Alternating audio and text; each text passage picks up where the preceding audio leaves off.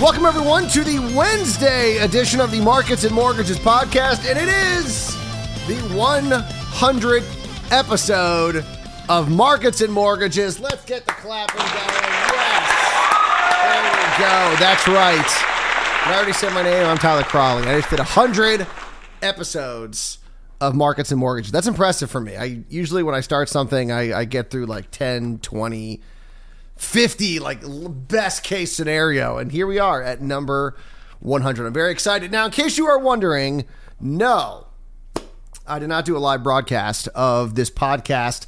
I was going to, like, I was already planning on it. I was getting ready, had everything ready to go, and I didn't charge my mixer. And I was like, I don't know if it was not good. I was not ready to go live just yet. I was not ready for the world to see me behind the microphone, so I did not go live.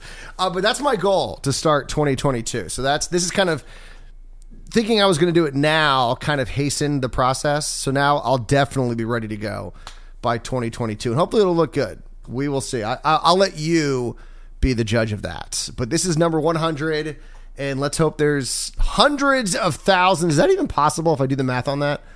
No, if I did 100 in a year, I'd have to live to be 1,000, and that's questionable. There could be some advances in medicine, but I think it's questionable whether or not I'm going to live to be 1,000, especially considering I am considered a geriatric millennial, and that's where we're going to kick things off, because yesterday the Wall Street Journal reported that millennials are dominating the housing market, just straight up like Tiger Woods in his prime, Kobe in his prime, just dominating.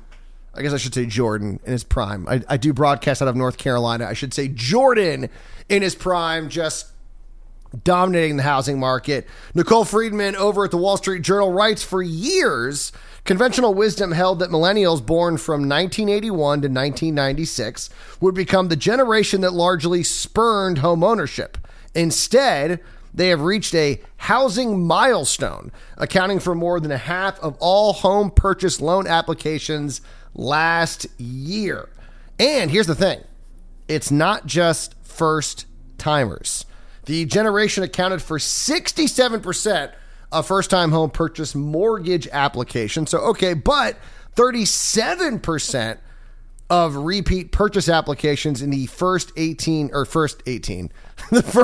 months of 2021. How many months again are there in a year? Is it 20 some? The first 18 months of 20. Well, let's face it, 20 and 21 had basically blended into 1 year. So that could kind of count. So it's not just first time home buyers. You have millennials who are upgrading. Maybe they're buying a second home.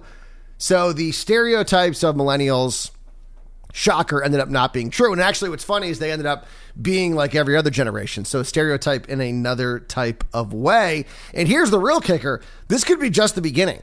The largest group of millennials turned 30 this year, which means millennials' dominance is likely to grow in the coming decade. Freeman wrote, about 32% of millennials surveyed by housing research firm Zonda in late 2020 and early 2021 said they plan to buy a home in the next 1 to 3 years as soon as they could save for a down payment, which of course is getting more difficult as home prices rise. You know, you don't need 20% down. That's a big myth. Everyone thinks, oh, if I'm going conventional, I need 20% down. You do not, but you still need X amount of dollars down, whatever that may be. And as home prices rise, so will that down payment. But here's the good news.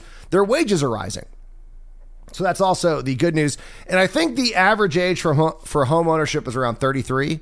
So the fact that you have this huge group turning 30, there could be an explosion. So this could just be the beginning. And here's kind of the sad part. So I mentioned the down payment. A lot of people think I need 20% if I'm going to go buy a home, which how people still think that nowadays, I have no idea. But a lot of millennials don't realize they probably could qualify for a mortgage. About 31% of older millennials and 43% of younger millennials don't currently have a mortgage, but could qualify for one, according to a Freddie Mac analysis of credit bureau data. And so this is not just millennials thinking this. This is other generations that have thought this. But home ownership has become easier. Now, once again, not as easy as it was in the mid-aughts. We don't want that again, where it's, the ninja loans, no income, no job, no identification, nothing, no assets, just give me a home. We don't want that, but it has become easier. And the down payment, as most people thought, it's 20%, it's got to be 20%. Not the case anymore. And so there are a lot of millennials out there that are qualifying. They don't realize they qualify. And so if they do realize, especially if their wages are going up, there could be an even bigger explosion. And I do want to point out, being a millennial myself, even though a geriatric millennial at that, I think far too many people have kind of counted out millennials, believing they're destined to have a lower standard of living than their parents. And I'm just not buying it. I'm not one of those people. I'm an optimist. I am not buying that. And as a geriatric millennial, I think we've been through a lot. I mean, 2 huge recessions. we kind of caught the tail end of the early 2000s. A lot of us were, myself, we're going to college, so we at least saw a little bit of it, but we weren't in the workforce.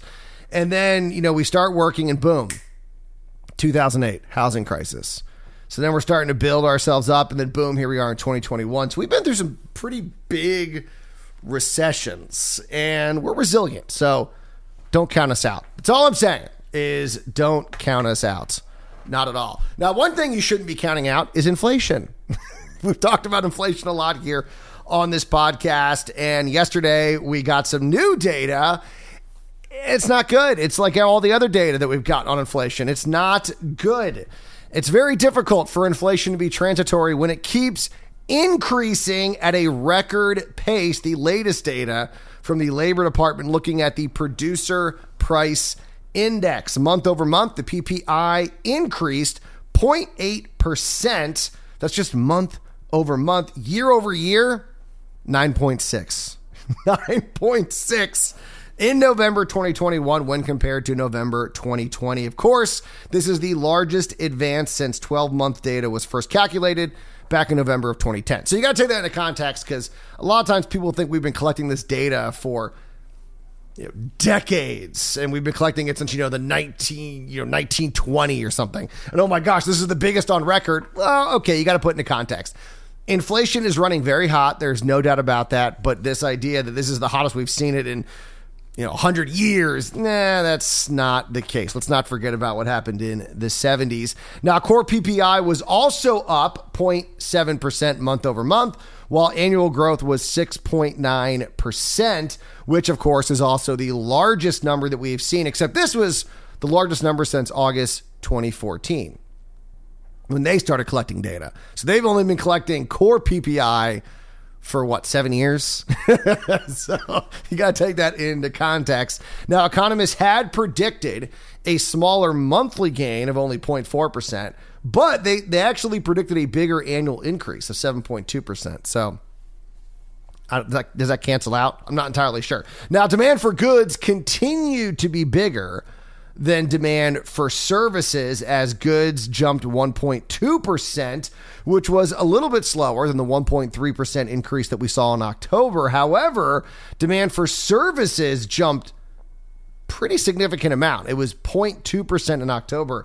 It was a 0.7% jump in November, which means, and a lot of people are pointing out, that services have kind of been shut down, and that as we see those reopen fully, that we could see that number start running a little hotter. Now, Mohamed El Adarian, chief economic advisor at Elise, said that this data is more evidence that the Fed needs to go beyond a doubling of the amount by which it reduces monthly asset purchases. Writing in Bloomberg, he said the Fed has a simple choice this week.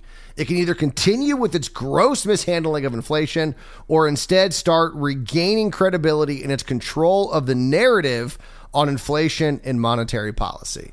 And I mean, let's face it, we have a lot of data coming out this morning, a lot. So at 7 a.m., we're getting the weekly mortgage demand and rate number. That's out at 7 a.m. At 8:30, we have retail sales coming out. That's going to be a big number, because if that shows a decline, it could indicate that higher prices are starting to finally impact consumers, which will put even more pressure on the Fed. Here's the thing.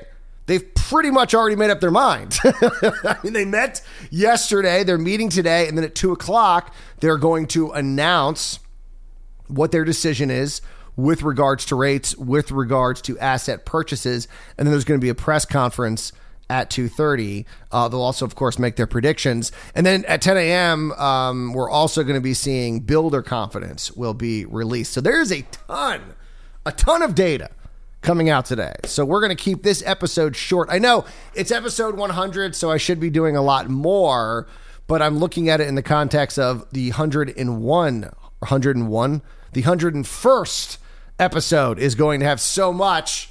We'll make up for the time difference there. All right, that's kind of the deal. So I appreciate everyone that's been listening. We made it through 100. Like I said, I want to see 100 and 100 and 100 and 100 more. I want to see a lot more. I'm going to keep going. I'm going to add some new elements. I'm going to try and start streaming at the beginning of the new year. Because I was reading that YouTube and interactive podcasting is kind of the future. And I said, ooh, I like that. Because as I mentioned on yesterday's podcast, I do miss the live element and kind of people being able to react in real time or at least seeing comments or whatever it may be. So I'm looking forward to adding that component to all the stuff that I am doing. We got the morning newsletter. We got the morning podcast. Can't wait to add the live element. Looking very forward to it. You guys enjoy your Wednesday. Get prepared mentally for all the data that's going to be coming out today. We'll be talking about it tomorrow morning right here for the 101st episode of Markets and Mortgages. I'm Tyler Crawley, and as always, do not wait to buy real estate. You buy real estate and wait.